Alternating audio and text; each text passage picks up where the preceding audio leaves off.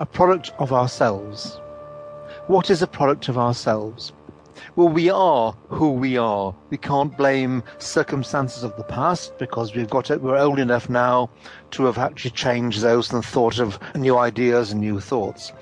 We can't blame circumstances because circumstances are as they are. Even if they're not very exciting and very spectacular, we have to live within them. So what we can do within all that is actually think for ourselves.